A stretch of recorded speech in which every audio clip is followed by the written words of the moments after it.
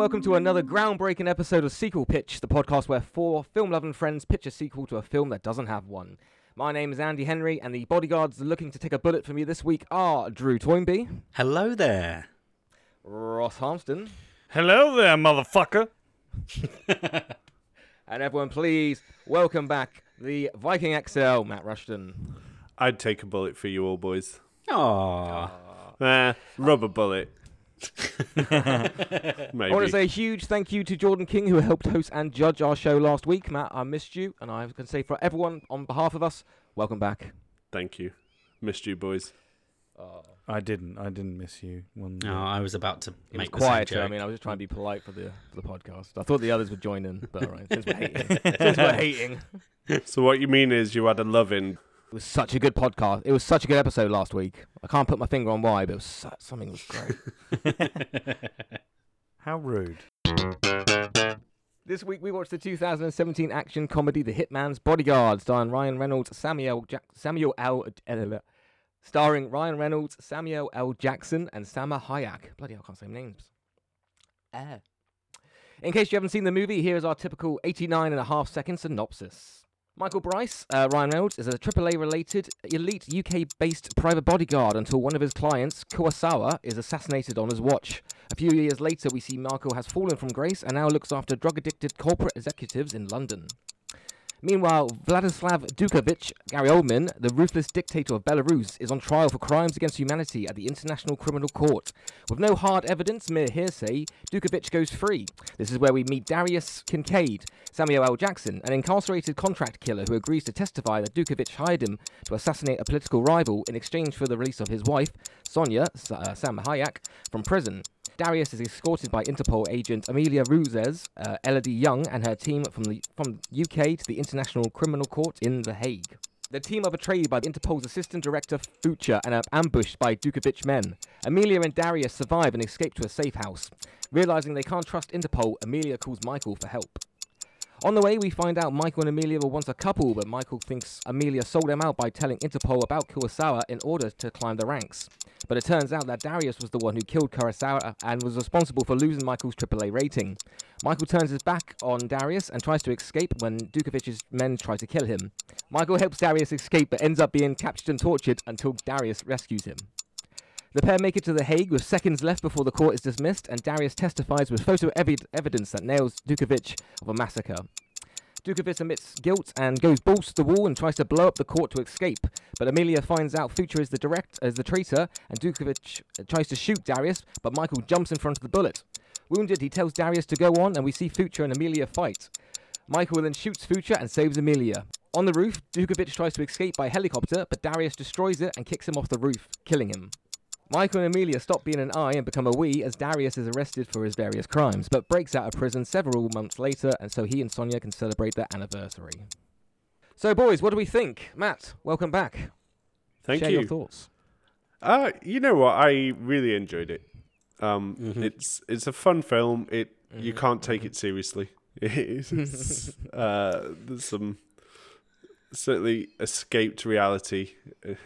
I mean, Samuel L. Jackson should have been dead within the first 5 minutes. Yeah, he's almost godlike of in the this, movie. isn't he? Yeah, he's like a literal wizard. Like when Ryan Reynolds is following him, taking out the bad guys who are about to get him, and Samuel L. Jackson never looks back, and then he's like, oh yeah, and you took out that guy, and you did this, and you hid that guy in a bush. And then when they get to the safe house in Amsterdam, and Ryan Reynolds can't remember the code, and then he opens the door from the inside, and it's like, no, Yeah, he had enough time to get a beer as well. like Break in and grab a beer. He's actually magic. But it is funny. Like, Yeah. if you break away from that, and if you don't take it seriously, this is, for me, a great film. The casting is sublime for it. Like, Ryan Reynolds and Samuel L. Jackson, I wish they'd worked together in every movie, actually. Like, the chemistry, they were electric on screen together. Yeah, absolutely. Supporting actors, brilliant. You know, Salma Hayek is fucking mint in this role. But yeah, to summarise, I bloody loved it. Yep. Yeah, Drew. Anything? Well, that's the thing. I can't add much more. Like Was it's there a standout scene or anything?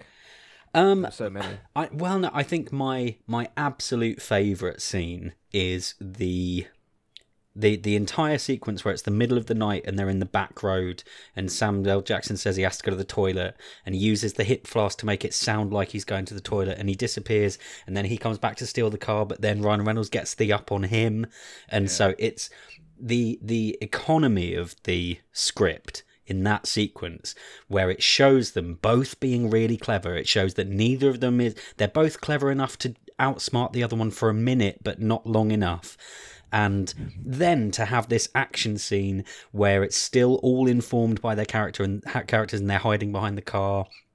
And it's really funny because they're having a go at each other and all the ammunition in the back of the car explodes and it blows up the other van and Sam Jackson starts screaming with laughter when it blows up. Like, it's that scene in particular is absolutely astonishing, and it's, for me, the biggest letdown. There are two things in this film that I didn't get on with at all. The first one is in the first 15 minutes, Gary Oldman shooting a woman and a young boy. Yeah, what a way to set up a bad guy. Though. Yeah, absolutely. And they maybe clearly, a bit dark in this kind of.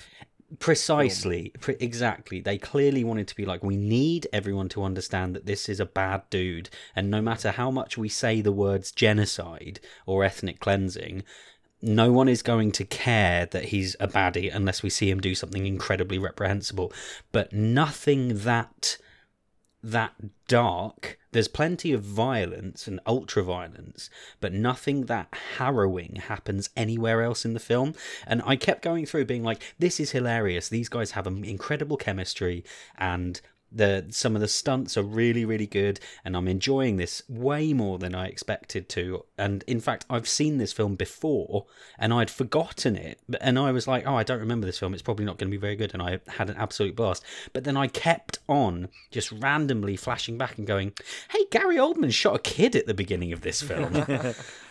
The only other complaint that I would have is that the second big chase scene through Amsterdam with the speedboat and the motorbikes and all the cars and the machine guns and everything, to me was just so bog standard. And after having a scene with Sam Jackson and Ryan Reynolds hiding behind a car being shot at by three dudes in the dark on a back street near Coventry, being so electric, and then having this whole giant action scene just leaving me completely cold, I was like, I want more of these characters dealing with stuff, not just well executed, well choreographed, well performed action scene, but I was just like, I want these guys to be talking to each other while they're doing this. But other than that, blinding performances and really funny and really charming, and yet another. It's lovely to see Sam Jackson having so much fun. Like, he looks like he had just the best time making this movie, and it's infectious, and I really enjoyed it. Well, that point, the point you're making, like, before that, when Ryan Reynolds' character, when they realise Sam Jackson's character killed his client at the start, and he kind of gives up, and he has that scene where he's kind of given up as a drink, and all the mayhem goes on behind them from all the people that want to kill Sam Jackson. That was funny. Are you saying like that bit was fine, but then the chase after? That was fine, but the chase itself was just very. It had nothing that made it stand out from any of 1,000 other chases that I've seen before, other than the fact that it was in Amsterdam. But that in itself isn't quite enough for me. But that is a minor complaint. Very, very minor. And the reason that I singled out my complaints is that those are the only two that I really have, and the fact that Samuel L. Jackson is a wizard who can defy the laws of physics, but that's just part of the joke. Ross, any complaints? Yeah, of course. There should have been more child death in it, obviously. It was a good movie. I think it, for me, is an average comedy action movie. I don't think I will remember it past watching maybe the sequel. I don't know why. I think it was, I thought there was too much CGI in it. that they went, oh, we'll do that in post. We'll put some helicopters and we'll put some fire and we'll put some Yeah, stuff that's fair. like in post. A lot of stuff was done in post. I thought, Samuel. I thought that like the guy said, I thought the relationship between the two was good.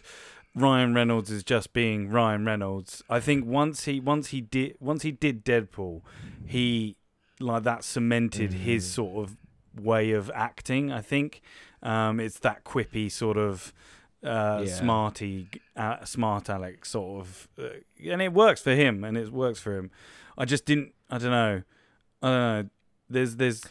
I just felt it was just Ryan Reynolds playing an assassin, a bodyguard. Sorry, Yeah, that's fair. No, see, I've got the exact same thoughts. I really liked it, but yeah, same for Ross. Like I'll probably watch this one again in a year, maybe if it's on TV and I'm passing. But as I say, nothing that will make me come back. I watched the second one, but I'll probably not really watch this one again. As I say, there were so many good scenes. Samuel Jackson trying to jump from the rooftop to the fire escape and then kind of like crashing all the way down. That was a quality stunt. Yeah, that was brilliant. Yeah, it made me chuckle so much. And like the Ryan Reynolds with the chaos happening behind. There were so many funny scenes in this movie. But yeah, the whole way through, I was a bit like, it's still very average for me. Like I didn't like the fact that they used so much Vaseline on the lens as well. At some points, there was a lot of blurry sort of. Similar to the Army of Dead way of like, not as much like, but there was a lot of sort of, I don't know. Yeah, I don't know what Shallow they used, focus. what kind of camp. Yeah. we need to have a conversation about that movie. Yeah, we do. We do. Maybe we need to add that to the list soon. Yeah. And yeah, like again, yeah, it's a good movie. I really liked the action sequences, like when Ryan Reynolds is running away from the guys and he like hits one of them with an axe and he's like throwing stuff at them. And it's just the hardware store fight. And when he's when Samuel L. Jackson's walking away from him and Ryan Reynolds is killing all the people that are about to kill Samuel L. Jackson, that was cool. But yeah, I thought, I mean, I think Gary Oldman in it is just, we just need a bad guy for them to kill at the end. And it was just, he was just put in there. Do you know what I mean? He was good though. He was. Yeah, I mean, as far as a angry guy goes. Yeah, Gary Oldman doing his evil Russian accent. Yeah. That he just sort of keeps in a drawer for when someone's like, "Hey, do you want to earn $1 million to come and shoot this for a week and a half and just look menacing while you sit in a chair?" And he's like, "Yeah, all right." Yeah. And then he does it. Going back to what Drew said about the beginning feeling really weird compared to the rest of the movie, I looked at a little bit of trivia and it was rewritten because it was supposed to be a drama, and they rewrote it to be a comedy. Well, there we go. Yeah, Nice. yeah. And then I think that another director was attached to it, and then What's the Chops came into it. What's his name? What's his blooming name? Oh, his name is... What, the director? Yeah, the director. It's Patrick Hughes. That was it. Yes, he's directed Expendables and some others, which now you can kind of go, okay, I see. Yeah. Because it spent a lot of time in just limbo, script that was just written, and then they were like, "Nah, we're gonna rewrite it." Which you can kind of tell actually. So yeah, it was Jeff Wadlow, in 2016, exited the movie, and then Patrick Hughes signed on to direct it. But yeah, it was the script underwent a frantic 2-week rewrite to be remade into a comedy several weeks. 2 weeks. 2 weeks. Wow. Yeah. I wonder how much of it there was maybe improvised on. Well, yeah, that's the Tons. thing.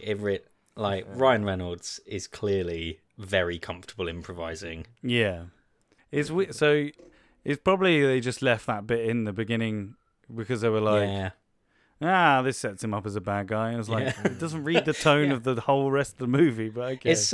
It's so funny that my assumption was that it was always a comedy and they got a studio note saying you've got to make Gary Oldman more evil, when actually it was the other way round. That's so fascinating. Yeah. I'll try and not say too much because it could open a whole conversation in itself. And we've kind of touched on genre of it and the action comedy and the dark. I must admit, I watched that introduction in quite a different light. I was like, okay, so what they're doing here is they're setting it up that, you know, they're using comedy almost as a buffer for some of the darker shit that's going to happen in this movie. You know, thinking films like Kingsman and the other guys, this action comedy genre where they almost can go overboard with the gore and with the shock factor because it's got this lace of humour throughout it. We kind of talked about quips in Commando, where is that used to water down what you see? And I kind of thought that that's what they were doing with this, that it was a moment to shock you.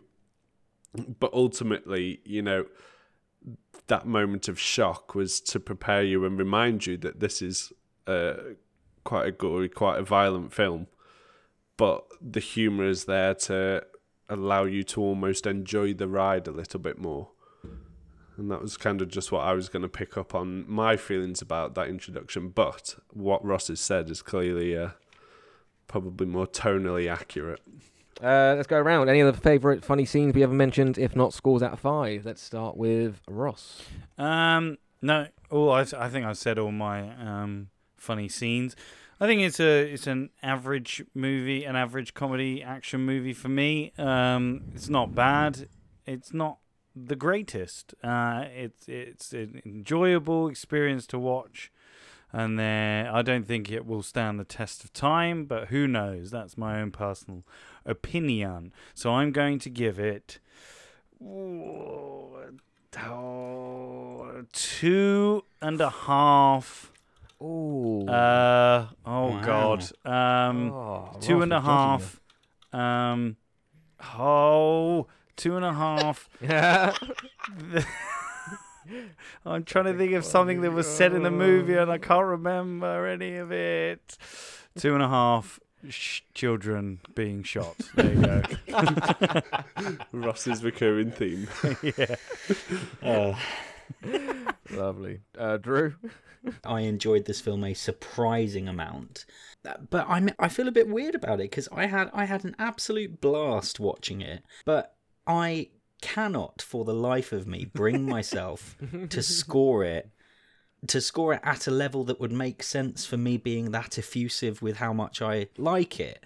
So I'm with the best will in the world, and with it being a huge recommendation from me, I'm going to score it 3.75 Samuel L. Jackson's definitely being wizards as hitmen out of 5. 3.75 and a 2.5 at the moment. Matt, what you got? I was sat there going, I don't know if I can give it a 4. Like looking at the other movies that I've rated, I'm like, can I score it the same as Willy Wonka? Am I that kind of person? And I'm like, I don't think I can, because if you watch this in the wrong mood, you will hate this movie as well. I think it is worth saying, like, if you're not in the mood for it, this movie could end up just boring you or pissing you off, or you're just not vibing it. So for that reason, I'm not going to give it as high as a 4, but I will join Drew very close to 4 and give it a 3.75 cellmate stood in a corner whilst Sonia's taking her calls. I felt so sorry for her. I was like, I really like Salma Hayek, and then I was like, oh, she's mean. Yeah. She gives her a 5-minute break at the end of one of them. Eventually. So was that 3.75 for you as well? It is. You say there's really funny bits, but I'm going to give it 3.5, I think, because I was going to give it 3.25. I'm going to give it a little bit extra. So I'll give it 3.5. Oddly shot Gary Oldman's hitting a car. Did anyone else realise that at the end when he half CGI, half hit the car? It was really weird. It was like his stunt double, like obviously hit it, and then Gary Oldman came in and kind of like finished the fall, but it was like cut really weirdly, like really like I don't know, for me anyway. And then like obviously the CGI, the first bit, looked like Die Hard. Also, are we supposed to believe that he's alive and that all the guys are going to beat him up now? Because that's what it implied to me. I was like, because he was still breathing when he landed. Yeah, like I reckon now that you've said it, it's probably a holdover from an earlier draft of the script where the crowd literally come in and beat him to death on camera. But they were just like, oh, maybe we shouldn't go that far with it. We'll just all pull on his arms and legs for a minute and then we'll cut away. Yeah. What does that mean? What does that give us? That combined score gives us a round total of 3.38 out of 5. I think that's definitely a recommendation. Not a strong one, but definitely it's a recommendation. Well, that's the end of the niceties. Let's bring out the fights. It's time to get your sequels pitched. This week we are going to start with Matthew Rushton, please. Ooh, okay. My sequel pitch is called The Bodyguard's Hitman. Okay. Do you want to do that? I thought I might be walking a fine line. Someone else might have gone for that kind of approach, but I'm glad they haven't. Okay, here we go. The Kincaids are still free, and we see an opening montage of them living their best lives in the French Riviera. On the flip side, we see Michael Bryce living in London. Lots of rainy scenes to counter the beautiful sun. But we do see him and Roussel back together. It turns out he does have some credentials restored. He's currently a AA standard. AAA standard can only be restored on a fluke or accidental death, and he is still deemed responsible for his client's death. We learn of this through some funny exposition stuff. He basically keeps cursing Kincaid for being the only son of a bitch that can grant him his AAA status back by confirming the story that he told Bryce in the first movie. He has to tell it to Interpol, but the problem is obviously he's still wanted by Interpol for his many, many assassinations. LOL. So we see another boring day with Bryce picking up his old buddy Seifert, or whatever that character's name is, Richard E. Grant. I want to get Richard E. Grant back in for this movie. And there's another pile of kind of restrained criminals for Roussel to pick up. They have a bit of fun banter about being like a dream team, and Richard E. Grant throws up at the same time in the back of the car. Bryce makes a quip that he's like, oh, don't be a dick, but then realises he's actually dying in the car. So then he manages to kind of pull over, intervene and save him. But in doing so, he realises he's been poisoned. And it's like, oh, that's a bit of a coward's way of assassinating someone. So Bryce doesn't know how to protect his client from poison and other kind of stealthy assassination attempts, and realises he knows someone who may be able to help. Turns out he kept a burner phone, and he could call Kincaid whenever he wants, and the two have kind of, got some weird love-hate relationship. They have some banter over the phone. Bryce gets soaked by a bus and with a puddle, classic British humour. Kincaid's there sat on a float in a beautiful pool in the French Riviera drinking cocktails. And then Bryce is like, fuck it, we're flying out. So him, Richard E. Grant and Amelia Roussel, they all fly out. That happens. They're all together now. You can work out why. So the gang all together, Sonia Kincaid and Amelia Roussel, they get on straight away. They have a bit of bants, and they're also mates. And they kind of sit there laughing like, oh, boys, looking at their partners arguing all the time. But Sonia Kincaid lets slip something. I didn't decide what. I'd just bring you the pitch, not the script. She lets slip something, and suddenly Roussel's like, perhaps she's not as innocent as she's kind of been making out to be. In italics. This is some additional kind of risk and tension in the party, and it gives the females another narrative rather than just being the partners of the protagonists. So anyway, the French mafia get wind that Richard E. Grant's in France, and they try and track him down. Apparently the French police and Interpol are less bothered about doing this, but yeah, there's a huge gunfight, and the party just about escape again. Bryce and Kincaid tried to work out who wants Richard E. Grant dead so bad, but they don't succeed. Roussel's doing her own investigation, and she does manage to work it out, and it's none other than Sonia Kincaid's stepbrother. And Sonia knew the whole time. So all bad times, there's a big argument, and it's only basically interrupted by another near miss assassination attempt. This is kind of similar to the first one with Reynolds and Al Jackson behind the car, and they're kind of having this funny argument, but they're also just like kicking ass and escaping, and cool references to that. So anyway, thankfully it turns out that they are related. That whilst they're related, she actually hates him, like he's probably tried to kill her in the past or something. But she just wanted to keep her family name out of the crosshairs. So the movie plays out with the party confronting and trying to get Sonia's stepbro from killing Richard E. Grant, Seifert, I don't know how to pronounce his name, but to no avail. Sonia then takes a bullet for Bryce in a similar vein to the first movie when, her stepbrother tries to kill Bryce and Seifert. So because of this, Darius obviously gets really mad and ends up killing him. Let's call him Axel or Pike or something, you can name him. It doesn't matter, he's dead. So, yeah, they achieve that. The movie ends with Roussel, despite knowing about Sonia's family history and her kind of dark past, she lets it slide because of the fact she took the bullet for Bryce, and she's also like, the kin of one of the most powerful underground families in Europe or the world. So she turns a blind eye. They decide to nick the stepbrother's beautiful super yacht, and they all go on a vacation. The end. Okay. Oh, they go with Richard E. Grant. They take him on the vacation with them. Oh, good. So is he coming back for the third? Is he as well then? Tag along, fucking Richard Grant. He's still alive, so they succeed. Their mission is a success. Lovely. Okay. Couple of questions, if I may. Yeah. So, Michael, Bryce takes Kincaid to Richard E. Grant to help with the poisoning. The other way. Bryce doesn't really understand like the poison side of assassinations. He just knows like getting involved and be a bodyguard. He can take bullets. Yeah. He doesn't know how to deal with poisons. So he's like, I know someone who may know more about this, and goes to Kincaid. Like they have a phone call, and he gets pissed off, and he's like, fuck it, we're coming out to you. So they go out. So how does Kincaid save Richard E. Grant then?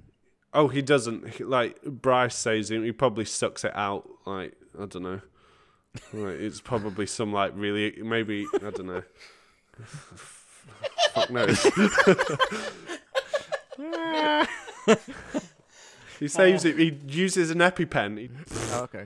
Okay. Cool. I don't know. I've never saved someone from being poisoned before. He's calling Kincaid to help him, but yeah, he's going to end up doing it himself. No, he's calling Kincaid to find out more about who would poison someone. Like he wants to work out who wants Richard E. Grant dead. Oh, okay. So he's thinking, I'll use my assassin mate because he might know a guy. Okay, sure. Okay, I get that. So any significance for Sonia taking the bullet for Bryce? Because I know at the end she gets forgiven by what's her name, Amelia. Yeah. But she wouldn't have known that. So is it just like friendship? I think like the idea is that she's not that like neither Kincaid, like both Kincaids have like this soul about them. Darius is. We kind of see it with him in the first movie. He does form somewhat of an attachment to Bryce in the end. He cares for him. And I kind of want the women to have a similar journey in their side of things so that, we learn that Sonia's stepbrother and her family are this really fucked up family. But there's nothing saying that she can't have some redemptive arc. And I think taking the bullet is, one, a redemptive arc for her, but also gives then that extra weight for Amelia to go more into the grey zone. And despite knowing everything, she's like, look, but you did also save that dickhead who nearly got himself shot. So I'll let this one slide. That kind of thing. So it's plot, really. Yeah. Okay. Any reason?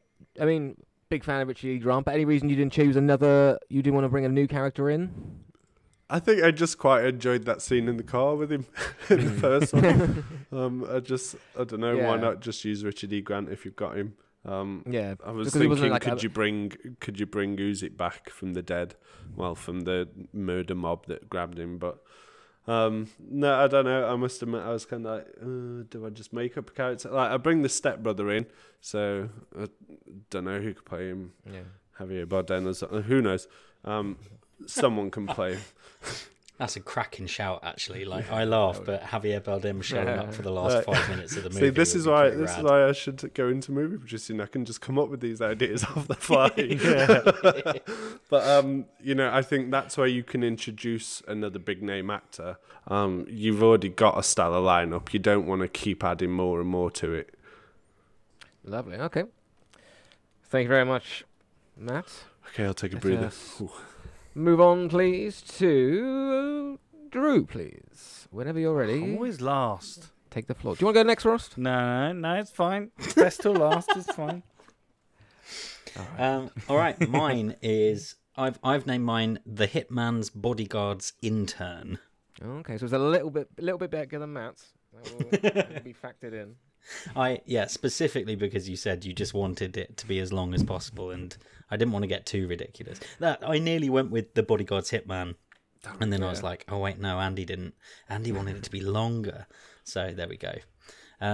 So Bryce is living his best life as a now new reinstated AAA rated bodyguard. He's kind of international. He's got a few members of staff on his team. He's got regular contractors that he goes to, and he's living his best life. He's back with Agent Rousseau. Everything's great. And one day he is visited by a lawyer. After we hear some good exposition about a massive incident at the UN a couple of weeks prior, he's visited by this lawyer who sits down and says that he's been hired by Darius Kincaid. Darius has been locked up in a high security prison that is so hard to get out of after he broke out for his anniversary that he cannot get out. So he has sent a lawyer to Michael to hire Michael to go and help Sonia after she actually caused the giant international incident at the UN. Amelia is on a major assignment, so she can't help Michael out, but they kind of stay in touch through the movie. Michael is like, right, I need backup, but because of this giant incident that happened, all of his usual mercenaries and people that he'd go to on short notice aren't available. The only person who is available is his new unpaid intern, James, and the vibe is very much Ian the intern from Thor the Dark World, but preferably someone sort of quite young, but absolutely that vibe. If I could get away with casting that exact same guy, I probably would. So Michael kind of uses his super duper good bodyguard intel stuff and finds Sonia in a safe house in Mexico, and he's there as government forces are closing in, and so Michael sort of gets in with James the intern and introduces himself and sort of says, hi Sonia, right, I've got to get you out of here. And the police start coming in, and so Sonia's trying to kill them, but Michael knows that they're police, and so Michael's trying to stop Sonia from killing the police whilst stopping them from taking her, because he's been hired to keep her from being arrested. And so Sonia's being really sweet to him and asking about Amelia and all of that stuff while she's brutally smashing dudes in the face. She's also probably very inappropriate with James, and James as the intern is kind of the point of view character for the audience, so that when this bonkers stuff is happening on screen, we've got someone who's like, what the fuck, just really overwhelmed, and that kind of comic aspect to it, whilst Ryan Reynolds is quipping and Salma Hayek is being certifiably mad and brilliant. So they escape, and then we get the backstory of what's happened. Basically, Sonia was blackmailed into attacking the UN with some anthrax or something similar, or she heard that Kincaid would be killed in jail. She says that as she failed, it's only a matter of time until they get to him, so she is going to break him out of jail to keep him safe. And as Michael's been hired to protect her, he has to come too, and so he kind of begrudgingly agrees. But you can tell that he wants to do it because he does care for Kincaid as well. You have a really cool breakout sequence of the highest security prison in the UK.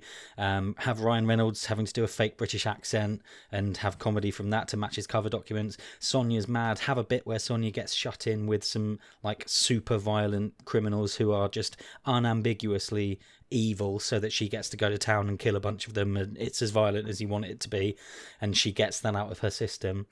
Eventually they get Kincaid out, and you have lots of good banter and inappropriate PDAs from the Kincaids, but then it turns out the intern was one of the baddies all along.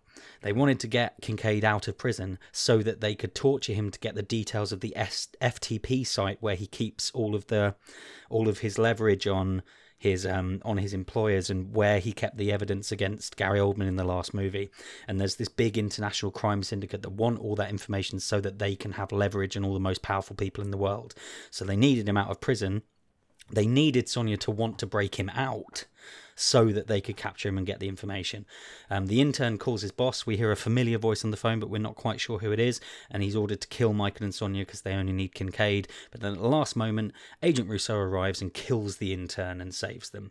It turns out the case that she was working was obviously tied to this, and she's been tracking them, and she got there just in time. Michael, they have a bit of banter, and Michael's like, it would have been really useful to know that. And she's like, I am sworn to secrecy. It is my job. I can't share information with a civilian. And you have that back and forth a bit. Amelia's also super angry at Michael for breaking the law and breaking Kincaid out of prison. And she's kind of heartbroken, and she says she's got to take them all in. Obviously, the Kincaids are like, no, we're not going back. We're not going to jail. It looks like it's going to really kick off, but then Kincaid knocks basically everyone out. Michael then wakes up with the Kincaids. He's furious. He's like, no, I wanted to stay. I should go to jail. Like, I love Amelia. I want to try and fix this. And he's like, Darius, you've always been like all about love. It's all about love. And Darius is like, no, you saw what you did. You broke a man out of jail, and she works for the police. That's over. You're done now. And so Ryan Reynolds kind of resigns himself to that.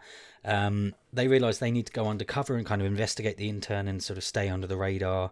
They go through his application for the job. It's all fake, etc., etc.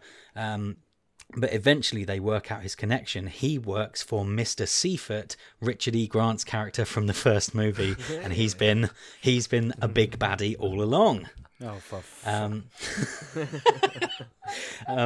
they realise they need to get to Mr. Seifert and his organisation, so they get sloppy, as it were, and start sort of giving away their position to set a trap. The baddies come hunting them. Interpol have picked up on the clues, and so they arrive at the same time. You have a massive fight. There's bullets flying, baddies being taken down everywhere. Eventually Mr. Seifert gets the drop on Michael, and is about to shoot him. Kincaid dives to take the bullet, but then kind of accidentally hits a table and turns in midair, so he actually pulls Michael into the path of the bullet, so Michael gets shot again anyway. Agent Rousseau and Interpol take down the bad guys. Kincaid tells Michael he can get him out and get him patched up, and so he won't go to jail, but Michael's like, no, I've got to stay and face the consequences. So the Kincaids go on the run. They're crazy. They live happy ever after, off the grid, and are mad. And Michael and Amelia reconcile even though he goes to prison, and that's the end. Very nice. Okay. Let's see what questions I have. So what was the thinking making Richard E. Grant the bad guy then, after his lovable comic performance in the first one? So because he's clearly like not entirely on the level in the first one. He's a bit of a douchebag. No one plays a villain like Richard E. Grant, and he was already set up. The thing that I was really struggling with, and a better screenwriter than I, or a better story breaker than I am, would think of a good way to introduce a villain at the beginning of the movie that would work with the rough story that I've come up with, but I couldn't work it out. And so it was a helpful shortcut for me to use him, because he's already been established in the series of films. And so even though he is the villain, hasn't shown up until kind of the beginning of the sort of rising action at the end of Act 2, he's already been sort of semi-established already within the series, so hopefully that helps me get away with that a bit, frankly. That's a fair answer. Right, so let's go into the ending then. Is it a happy ending, do you think? Because you talk about Michael wanting consequences to be, face up to your consequences, but then he lets Sam Jackson go. So does that kind Yeah, of work? he's owning up to his own actions, but he's like, no, it was my decision to do that, and we broke you out. Like, yeah, Sam Jackson didn't say no, I'm going to stay here in my cell, but he wasn't the instigator of it. Oh yeah, the fact is, one thing that I realised doesn't really come across at all in the pitch is that the lawyer who shows up at the beginning to hire Michael wasn't sent by Kincaid. And that comes out when it's revealed the intern is one of the baddies. Yeah. It's because they're like, oh, Kincaid, we've busted you out, and he's like, why have you busted me out? Great, thanks, but why are you here? And then they're like, wait, but no, you hired me to, and he's like, no, I didn't. And so, yeah. Cool. But so he wasn't in control of being broken out, and so it's more about Michael taking responsibility for his own actions to prove that Amelia is important to him. Because I wanted Amelia to join the team, and then I was like, no, she's like works for Interpol, and she's clearly very dedicated to her job, and she wouldn't jeopardize her job to go and just flagrantly break the law. So there we go. Very good. Okay, lovely. And finally, Mr. Ross. Rostifer Harmston. All right. Whenever you're ready. My film is called Hitman, The Hitman's Bodyguard 2. Boring is better. Oh, I like it. Yeah, I like that a lot. It's good. The film opens and we see the bright neon lights of Tokyo. The camera then cuts to a vibrant club and we focus in on Stephen Young sitting in an office overlooking the club. A big motherfucker comes in and whispers and says, "Mr. Kurosawa, he's ready to talk." We then follow him back into a back room in which someone is being tortured. We learn through exposition that the guy being tortured is a hitman, and Stephen Young's character is Akinari Kurosawa, Takashi Kurosawa's son. Oh shit, son! So hold on, and then and that he took his father's business of arms dealing over with the help of some Yakuza ties. Akinari says, "Who killed my father?" The tortured hitman shouts, "Concade!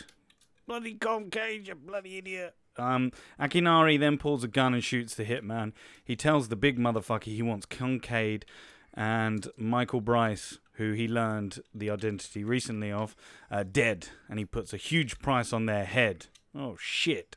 Cut to the two couples on holiday together in Brazil. This segment is the movie is a bit light-hearted, maybe Darius and Sonia being really loud and swearing loads, and the other two being like, "Shut up." Anyway, there's a moment with both Darius and Michael are being about to be killed, maybe by a sniper or something, and Sonia and Elodie save them at the last second. It's time for the girlfriends to be the bodyguards. What? So cue an action sequence in which I didn't put the length because, you know, I always get told off for putting length. Which Hitman... It's exactly as long as it needs to be. Which the Hitmen are trying to kill them. All of them have loads of fights, using whatever they can find to protect themselves, bricks, pens, etc. Darius recognizes the other hitman, and there's some comedy in that. They try and flee Brazil via a local airport, steal a plane, have a fight on board the plane with some more hitmen. Michael quips and says, "How many hitmen are there in Brazil?" Eventually, they capture one of the hitmen. Michael is like, "Should we waterboard him?" Everyone looks at him like, "What?" Darius then just shoots him in the arm, then the leg. Eventually, the injured hitman tells him that there is a massive price for both of their heads. Michael asks how much his is, and Darius laughs when it's not as much as his. Anyway, they learn that the order came from Tokyo. Darius says he knows someone there that can help track the person that put the order out. We then have a scene where Akinari, learning that all the hitmen have failed, he says double the price on their heads and get the Yakuza. They all land in Tokyo and meet up with Darius's contact, learn all about the stuff we learned at the beginning of the movie. Michael quips, "I tried to save him. Why does he want me dead?" Anyway, the contact sees on their CCTV that some armed men have found the building. Michael looks at Darius, who says, "Don't look at me," and then sees Sonya texting someone. He throws a phone at the wall. Darius says, "We need guns, lots of guns." The contact opens up a big armored door to reveal guns, and with lots of windows inside that room. Michael says, "What's the point of the door?" Anyway, 20 minutes action. Anyway, this is where I did put time. 20-minute action sequence all around Tokyo, and four of the four getting away from the hitmen and the Yakuza, each of them having their individual fights with people being badass, mainly the female saving the guys. They find a phone. On one of them, Darius checks his pockets and finds a phone on one of the dead guys. Michael says, "There's no way that the bad guy's number is in there." We see him scroll through the contacts, and the name says "Boss" under it, and Darius laughs. Elodie then uses her contacts at Interpol to trace the number's location. They find the location of the nightclub. They head to the nightclub and a big final fight, similar to like John Wick Club style. The John Wick Club fight scene with all Akinari's men. Both Michael and Darius have to take down the big guy together. Elodie and Sonya have to take on people together as well. Eventually Akinari is the only one left. He grabs Elodie, but Michael manages to talk him round to lower the gun. Then Darius shoots him. Michael's like, "What are you doing?" And then it fades to black. Then in the final scene, we see all the four living in the middle of a snowy nowhere together. Michael snaps at Darius and says, "You had to kill him, didn't you?" And that's the end of the movie. In all this movie, there is development for dialogue for the characters' relationships to grow, especially between the two girlfriends as well. Just thought I'd throw that in there before you fucking start just having a go at me because I didn't put any character work. There we go. Oh yeah, no. Can I just add a line to the end of my pitch that says, "My pitch is amazing and it's Oscar winning and it's the best movie ever." You can, yeah. Yeah, there you go. There's mine. Come on, give me your questions. Yeah, good, very good. Let's have a look. What can I? So I like that you've brought a new bad guy in. I like Stephen Young, but I feel he hasn't got much to do. Like he says a lot of orders and stuff. But do we ever see a big torture scene? Is he torturing someone at the start, or is that his men? No, that's his. He's torturing some hitman to find out. Yeah, so that's him personally. We Yeah, get to see him be a badass. Yeah, he comes Because and he puts does his gun down at the end, so it's a bit like how much of the end fight is a fight. Well, it is. He is gonna be fighting with them. Like he's gonna do some stuff in the action sequence, as well. He's gonna fight them, but then eventually he grabs one of their girlfriends. I can't remember who I said, and then puts a gun to their head.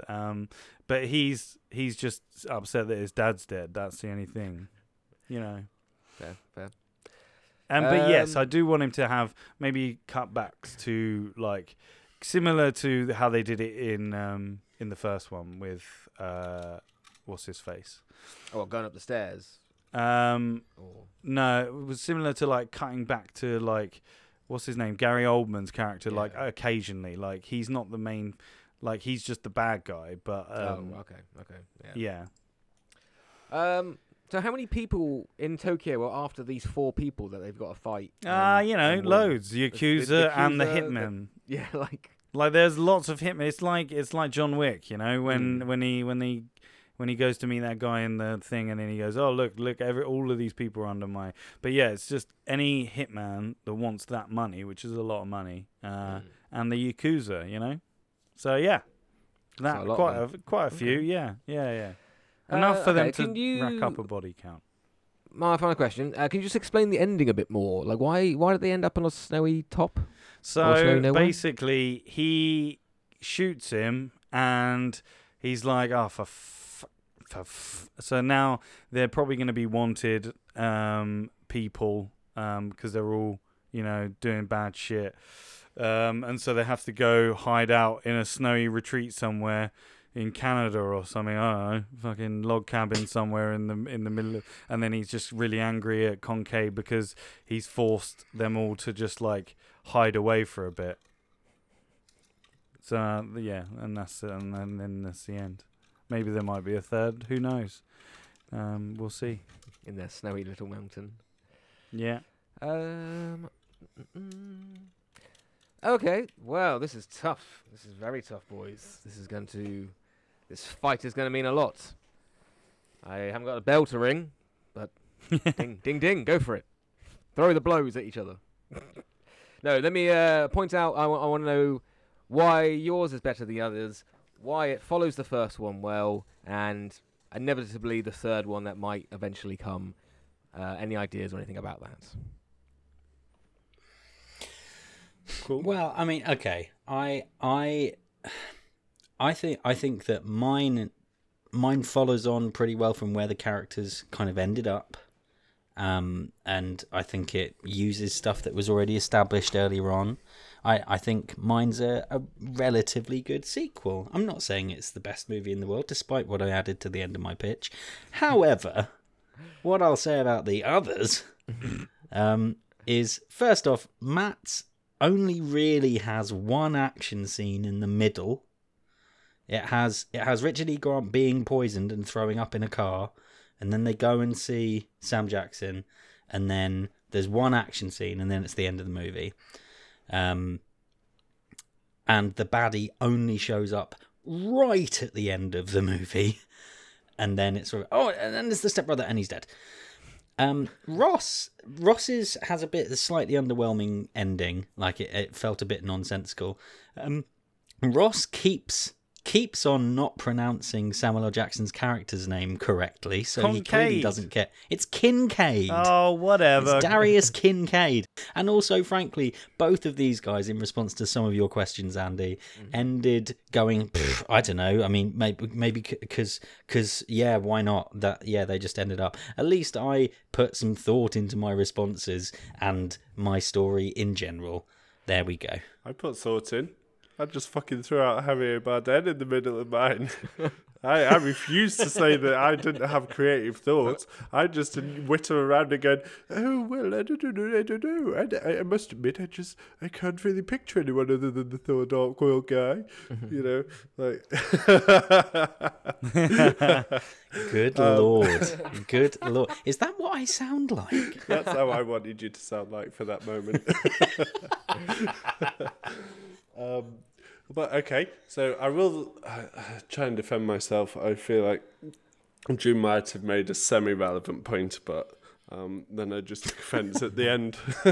So whatever he said about my pitch, I'm going to floss over. I feel like mine is another very natural sequel. The Kincaids are on the run straight off the end of the movie. There is more than one action sequence. That's it. I remember now. There is more than one action sequence. The first sequence is where they get found in France. I mean, I probably skipped over it, but it is in my notes that actually they work out it's the stepbrother and he is in mainland Europe or France or somewhere, and then they go to him to get this resolved. That was just a bit that I missed out. You know, we're only allowed a page nowadays, thanks Ross. So you have to cut some of the fat off. But yeah, I feel like mine really naturally, rather than last point in my pitch, expands, the relationship and the female protagonist to make them much more even keel throughout the movie. Yeah, there's probably some bits where I didn't flesh it out enough, but I feel like this is a skeleton of a movie pitch. This is a strong one. Ross, I don't need to say anything more. Drew has touched on why you probably shouldn't pick Ross. I will just wait and hear what Ross has to say about his movie. You should pick mine because mine has... I follow on from a character that was mentioned and... in the thing as an arms dealer, so I wanted to focus on the relationship that have a good old fashioned revenge thing in an action comedy. Like, I've got the action and I've definitely got the comedy, so that's why I think you should pick mine because it's better than the other two. Because I don't have Richard E. Grant in mind. Fucking Richard E. Grant. I fucking hate Richard E. Grant. Okay then. Okay, let's wrap this up. Let's go around the room. Let's start with How Ross. dare since you, he's, Ross? since he's just finished. Ross, I like the John Wick vibe you've got going on. Definitely, I can see that. I think, we can change. If we change the casting, then it would probably we can get rid of that problem. I like what you've done with the women's to kind of giving them more to do while still kind of keeping the focus on the two male leads. And I can definitely see the moments where quippiness can happen. I'm not loving the ending. We can change it to the fact that he's just shot and killed. That's cool. Yeah. It would need a. Yeah, I can see it would definitely need changing. I can't think of anything at the moment. Even more anticlimactic. Just a dude gets shot in the face, cut to black. Just add 20 Credits. end credit scenes of all their different times through the year. Thanksgiving, Christmas, Halloween, Easter. Just fucking show them living together for a year. I actually love that. That's good, yeah. There you go. Thanks. Ross, when you win, just remember that I gave you that win, yeah? All right, cheers, mate, yeah. Matt, I could definitely still see the comedy that's all in there. I like the flip side scenes you got going on with like the ones in the pool. Ryan Reynolds gets splashed by a puddle and maybe a little kid can splash a bit of water on Sam Jackson. That could be quite funny. I see that. I like the tension that you brought with Amelia being suspicious about Sonia's family. I'm not too sure if she, I don't know if I'd buy that she wouldn't speak up sooner if they're being if she knows that they're being hunted by this person. Other than that, I feel like it's just lacking maybe a big like a twist or another big scene or something. Yeah, I think it's maybe a little bit too short. And Drew, I like yours. I like the kind of the intern way of POV of the audience, and then him kind of turning around to be the baddie. Again, with the same as Ross, I think the ending might need a bit of a tweak. But apart from that, all very, very solid sequels that I would definitely go to see. Oh, it's difficult. But I think I'm gonna give it to Ross because, to be fair, I quite like his. We'll change the cast, and I don't know why. We literally have to change quite a lot of the third act, but the other two acts I quite enjoy. So Ross, well done, man. You won it this week. Yeah. 3 weeks in a row because I definitely won Indiana Jones last week. Well, we feel bad because you only had like half the power. Yeah, so. This is true. Wow, thanks. I liked Drew's and Matt's. Drew's was so close as well. It was just that sounded so trite. Yeah, I liked those ones as well. I'd like to thank the Oscars. I'd like to thank Drew. No, I did. I liked them. Mm-hmm. It's going up against the behemoth of Drew when he's like really fully fledged out his characters and stuff and stories, and I'm just there just going, just put some quips in there. 20-minute fight scene here, 20-minute fight scene there. Yeah. That's fine. I can and gloss Matt over the character as well. Matt as well. Oh yeah, the other guy. I should just knock off again. I clearly wasn't missed. Jordan, Matt, hit you're me there up, as mate. well. Ross, why don't you tell everyone what we're going to be watching and pitching a sequel to next week? For episode 20. Episode 20, everyone. Drop us some love. Okay. For episode 20, we are doing one of my favourite Disney movies. Whoa. The 2016 animation Moana. Oh, Moana. very interesting choice. Make way. Yeah, make it's good. Moana, Maybe we'll get it's some time singing on the podcast the next village week. of Matunu is all you need. So Drew's just going to release his solo album. I want you to give me the songs that you're going to put in the films. You can do one line or like one, or just tell me the. Let me just give you the titles, maybe the titles of the song. Yeah, or the premise of the All song. right. Yeah. If you want to write a line of the song, I'm more than down with that. So yeah, you don't have to have what songs. If we performed it, would we get extra points? You might do. Right. Yeah, because I know a swing band, so that could work in my favour. Is this going to become like the musical episode of Buffy, where we all end up just singing the whole episode a sequel pitch? Yeah. We sung our pitches. That would be amazing. It won't be. And so comes another end to an episode. We want to thank everyone for listening, of course. But don't worry, we'll be back next Friday, as we always are. Let's have a goodbye from our winner this week, Ross Harmston.